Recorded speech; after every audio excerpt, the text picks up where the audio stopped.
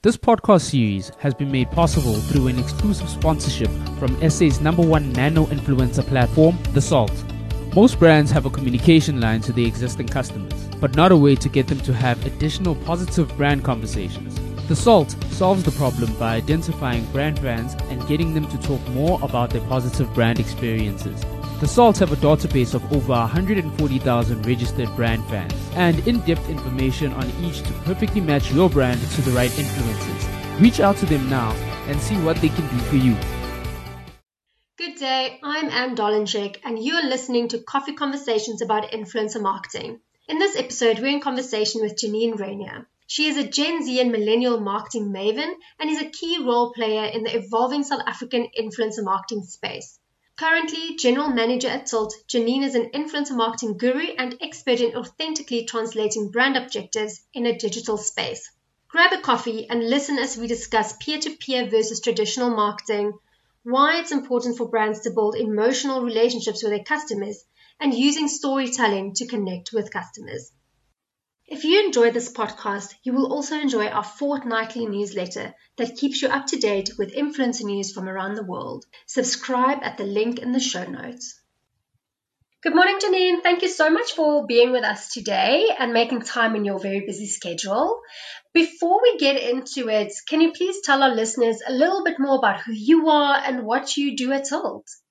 Hi, Anne. So I'm Janine Rainier. I am the General Manager at Tilt.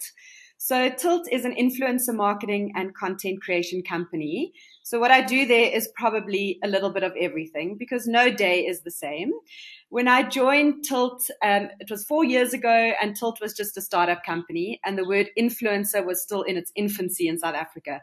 No one really knew what it was. Everyone knew that they had to do it. So we did a lot of education in this space starting out. But the industry is very exciting. It's continuously changing. Yeah, and I absolutely love what I do. No, exactly. And I think we're on the same page. We all kind of went into this industry thinking it's super exciting, but no one really knew what it was. And look at us now. Now everyone knows what it is, and we're still enjoying educating people, and we just love seeing it grow to what it can become. Yeah, 100%.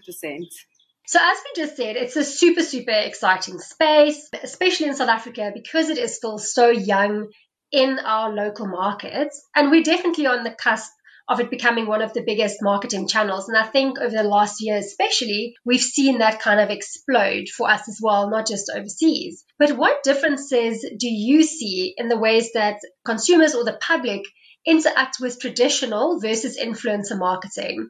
So you're definitely bringing up a big battle here, because it is the battle of traditional marketing and now the influencer marketing side of it. We definitely believe that there is a space for both traditional and influencer marketing. So together, they can definitely create high impact, but we are seeing a distinct marketing shift towards influencer marketing as a broadcasting tool. Traditionally, people would buy their space on the radio. They would know that their reach is 1 million followers listening into that specific spot when they get the radio stats. But now they are actually buying space on the audience, on the influencers' timelines, which is also speaking to a specific number of people. So that's kind of where that shift has happened. But the consumers today do have major trust issues. So they are looking at their peers, they're looking at influencers, they look at online reviews and all those different tools to actually help them make those purchasing decisions. But in summary, I would probably say that marketing currently is more digital than it is analog.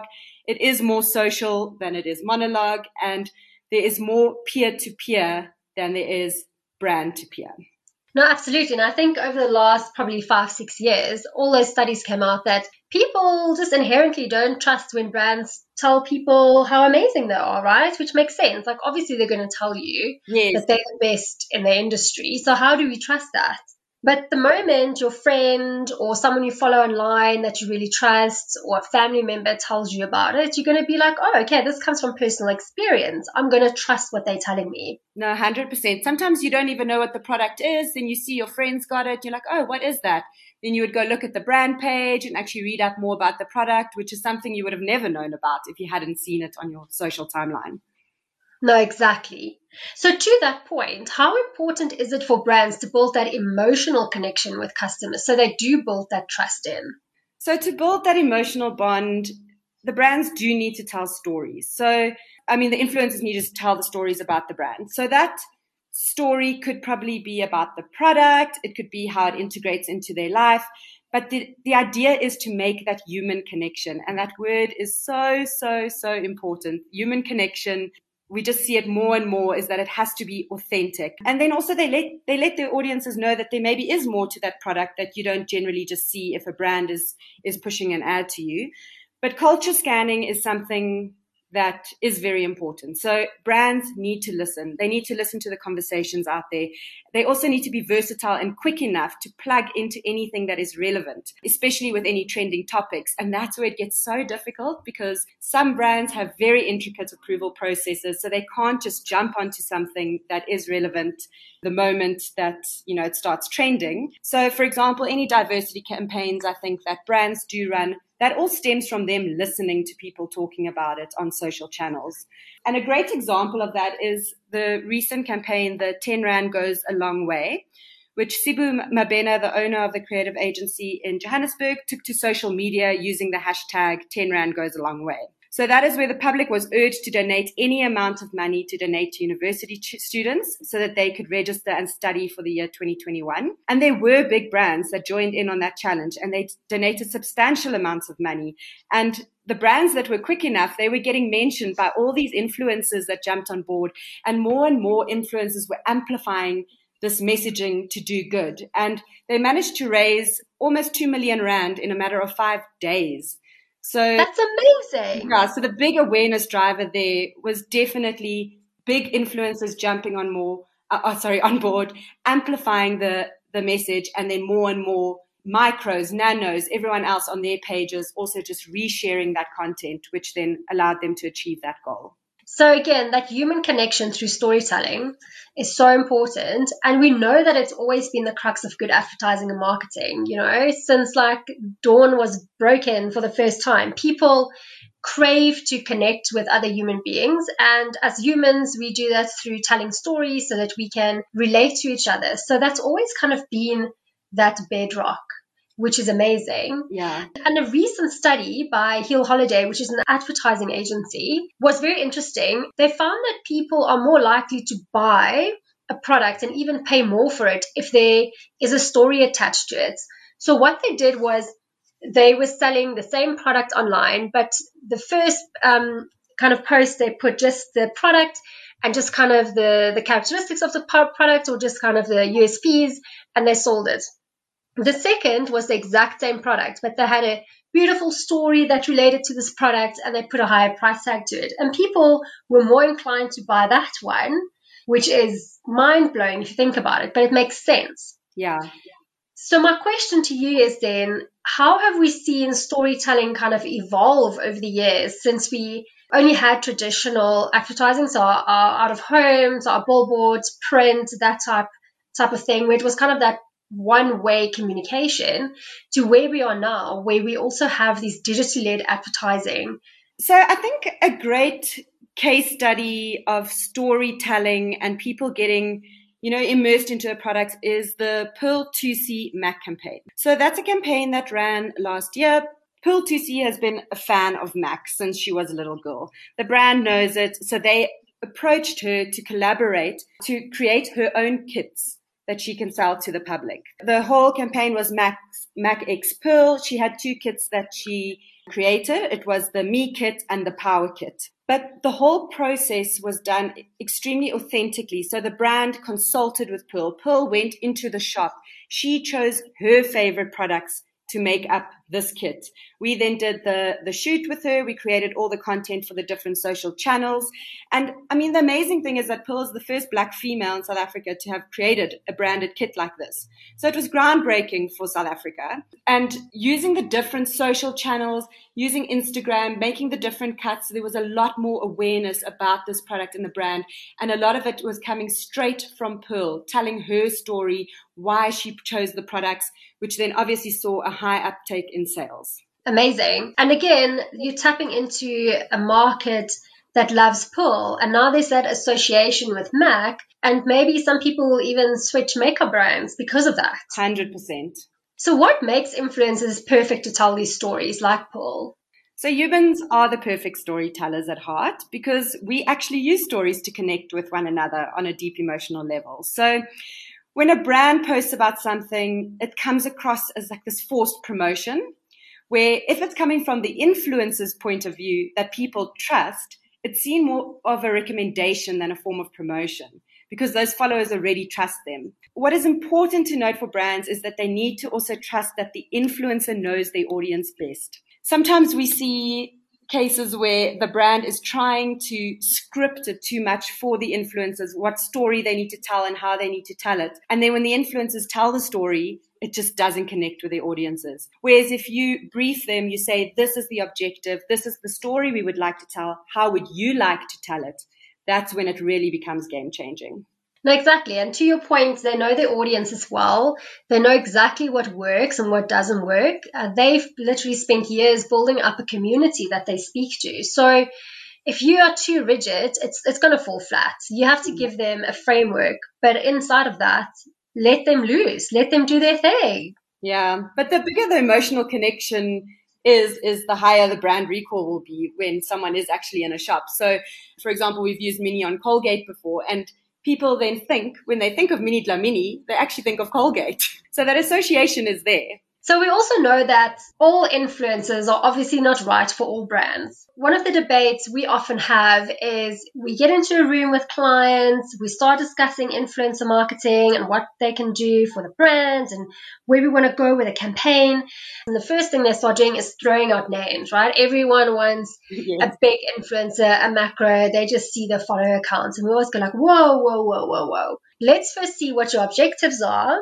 How are we going to do this? And then we'll get to a name, right? Yeah.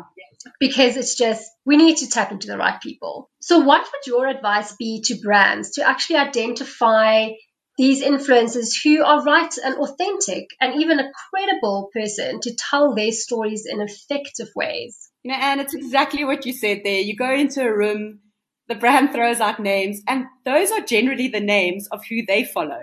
So it's just people that they want to see with their brand, but they're not necessarily the correct fit. You get all these branded tools. There's so many of them that they try to sell to you where they say, you know, you just put in the search words, it's going to kick out the right influencers for you. Those things don't work because they just work off keywords. The real proper way to find these influencers is to literally go down someone's timeline, see what they're about, understand them. We've got culture scouts at Tilt who just do this. They sit there, they go through the profiles, they make sure there's a connection. The second point that we would do is then actually reach out to the influencer and say, this is a brand. We won't necessarily mention the brand, but you'll say, this is a coffee brand that would like to work with you. Firstly, do you drink coffee? Is this an authentic fit for you to speak about this to your followers, to get their buy-in rather than just saying, here's an offer, here's your money, you're going to be talking about coffee, and they don't even drink coffee.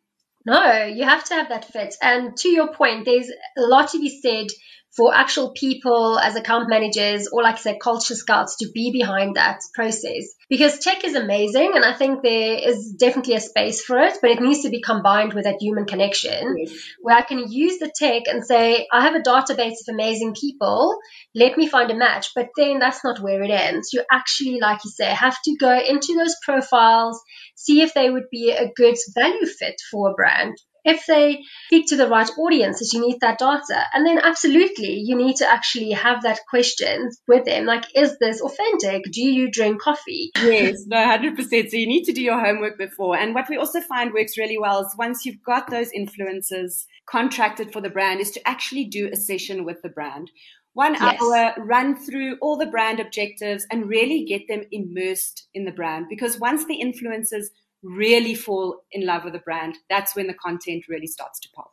I 100% agree with you. Just that extra meeting with even the brand managers, taking them through the brand story, the brand values, the do's and don'ts, really, really gives them that extra bit of magic and also feeling connected and part of a team that they're now representing. It's not just some abstract brand that they're going to put on their feed. Yes. #NoFilter. That's how this podcast is delivering real down-to-earth stories told by real people. For an influencer campaign that takes brand conversation to everyday real-life situations, go check out thesalt.co.za. They are the undisputed experts in real influencer marketing.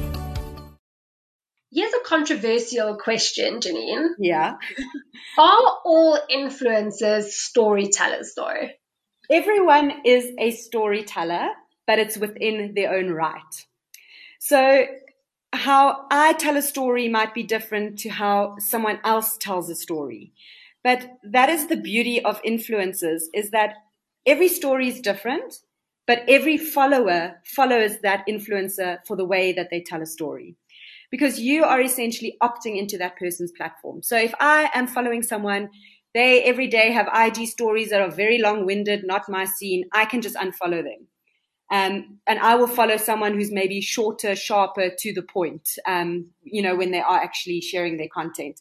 But then you get people who prefer the long-winded content, who are then following those people because they have a lot of time on their hands and love to watch 40, 50 cards a day of what that influencer is actually trying to get across.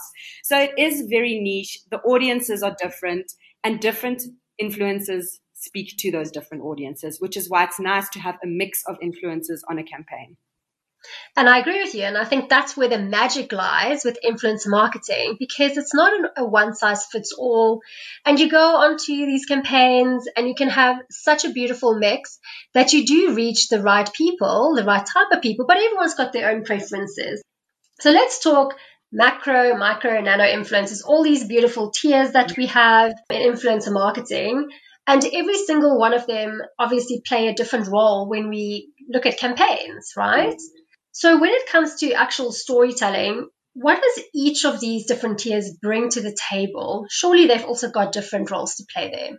Yes, most definitely. So as you said, every campaign is obviously tailor-made. It's not a one size fits all. You need to use 2 macros, 4 micros, 3 nanos, and that's going to be great for you. Obviously, you have to see what the brand is, how big the audiences are within those brands. But in summary, I would say the macro influencers, they give you your mass awareness. So they get that key messaging across to a broader audience. When you're looking at your micro influencers, they have a much higher level of engagement and believability. So their followers are a bit more, I would say, they've got a lot more trust with their followers. They also have a more targeted audience in the different spaces. And then the nanos are the ones that have high levels of engagement and believability. But then you can also use them for very niche campaigns, because sometimes you think, oh, it's a nano and they've only got 2,000 followers.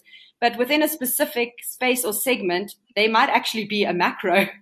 Absolutely. Maybe they're within the fishing community and they are quite respected and they have 2,000 followers and everyone within the fishing community is following this individual. So they are actually almost seen as a macro within that context. Absolutely. So I often have this debate, and I don't know if I'm right or if I'm wrong. So I'm going to ask you, Janine, to weigh in and maybe put a stop to my debate with other people here. Yeah.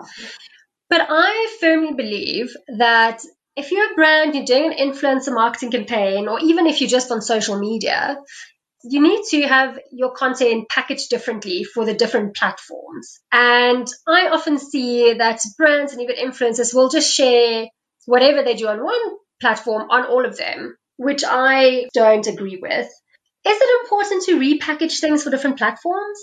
It is so, so, so important. Yes, I win. It is, exceptionally important. So if we just had to quickly look at the different platforms, I mean, they all have a different purpose and they all grab attention in a different way on the timeline.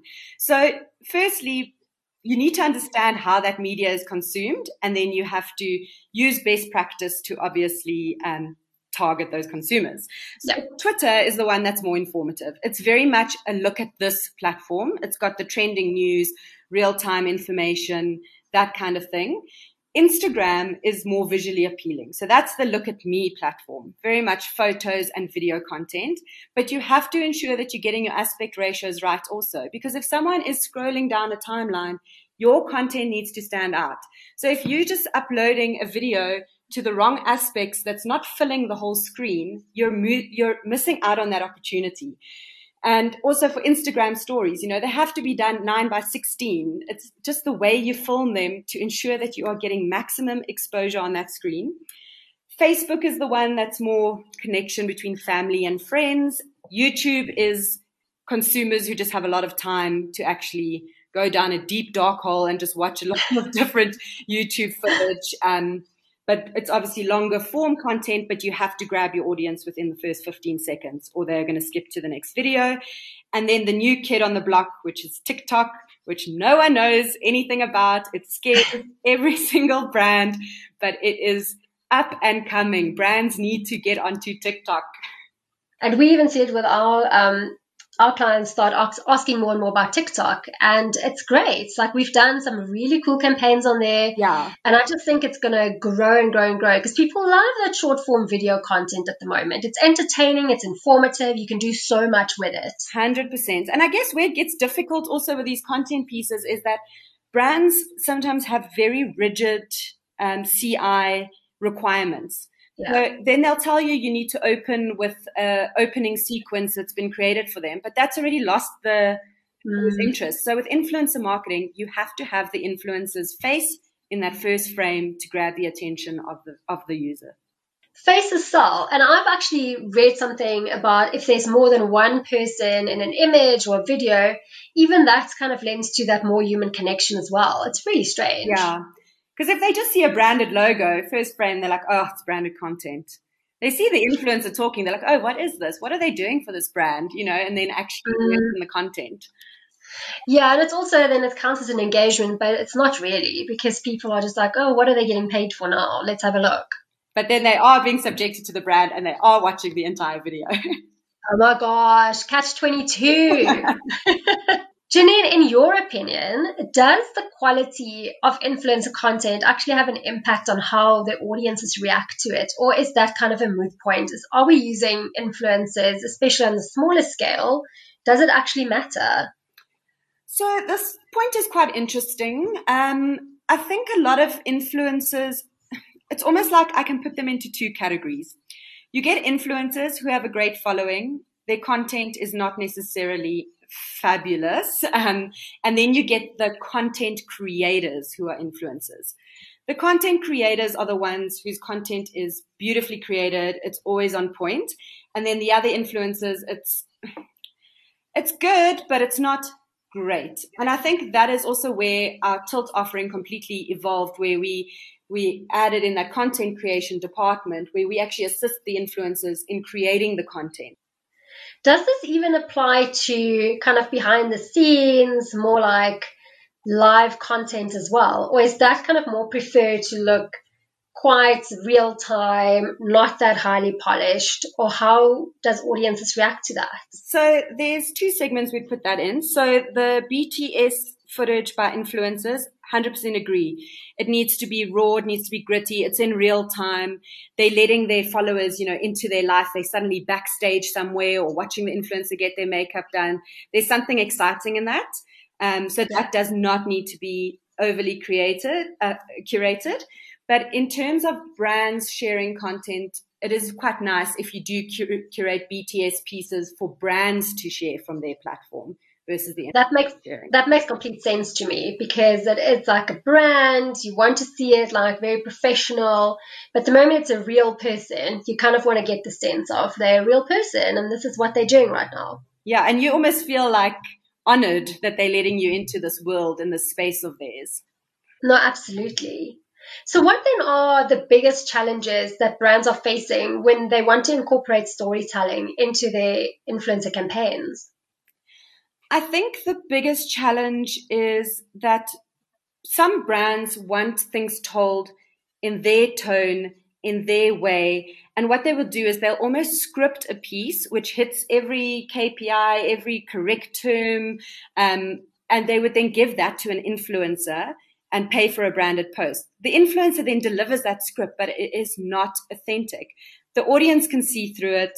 The influencer even struggles to just follow the script and say the right words with a million reshoots. So I think they try to box them in too much, where they need to realize that the influencers know their audience best. The influencers understand them and can actually create better content that will resonate more and actually give the brand better results. So that's something that I find they just need to kind of loosen the parameters a bit more and be brave. We touched on it earlier. Brands also need to ensure that they're optimizing everything correctly for the social media platforms. So if you're telling them they need to lose their opening board sequence of 10 seconds because, you know, you must tell the story in 15 seconds and you've already used 10 seconds of it for opening board, they need to be open to that. They need to evolve. They need to see what works, what doesn't work for the brand. I 100% agree with you. And I think if you're a brand and you are going down the road of influencer marketing and you trust your agency or whoever is choosing your influencers, trust that they're using the right people for your brand. And I think they just, like you say, need to loosen up a little bit and just trust that these guys are going to do an amazing job that they were hired to do. Yeah. So can influencer marketing form part of a storytelling across traditional and digital and influencer, like the 360 campaign? Definitely. This is also where culture scanning is important for people to just jump onto something that is topical that you can actually integrate across a full campaigns. So, for example, there's a campaign that we did for Colgate Totally Ready a few years ago. So Colgate were launching their new Total 12 toothpaste and the campaign was called #TotallyReady. So we went tactical to use DJ Fresh's first new drive show debut on 947 to inspire conversation around what it means to be #TotallyReady. So during the day leading up to his first highly anticipated show after leaving Metro FM, we got our influencers. It was Maps Maponyane, Minnie Dlamini and Katlego Mabui, and they asked him on social how he was getting #TotallyReady for the show. And they suggested that he should use Colgate Total 12 because that would help him. So he replied on the 947 accounts showcasing how Colgate was helping him get #TotallyReady. And then live on the show, he shouted out to the influencers. He threw forward to Colgate 12 being an epic tool in getting #TotallyReady for success. So, and this ended up being one of the most listened to power spots ever on 947. How amazing. There's so many touch points in there. You don't only have the social aspect, but here you've got the radio aspect as well, which we know in South Africa is still huge. So combining those two, it is kind of an unstoppable force.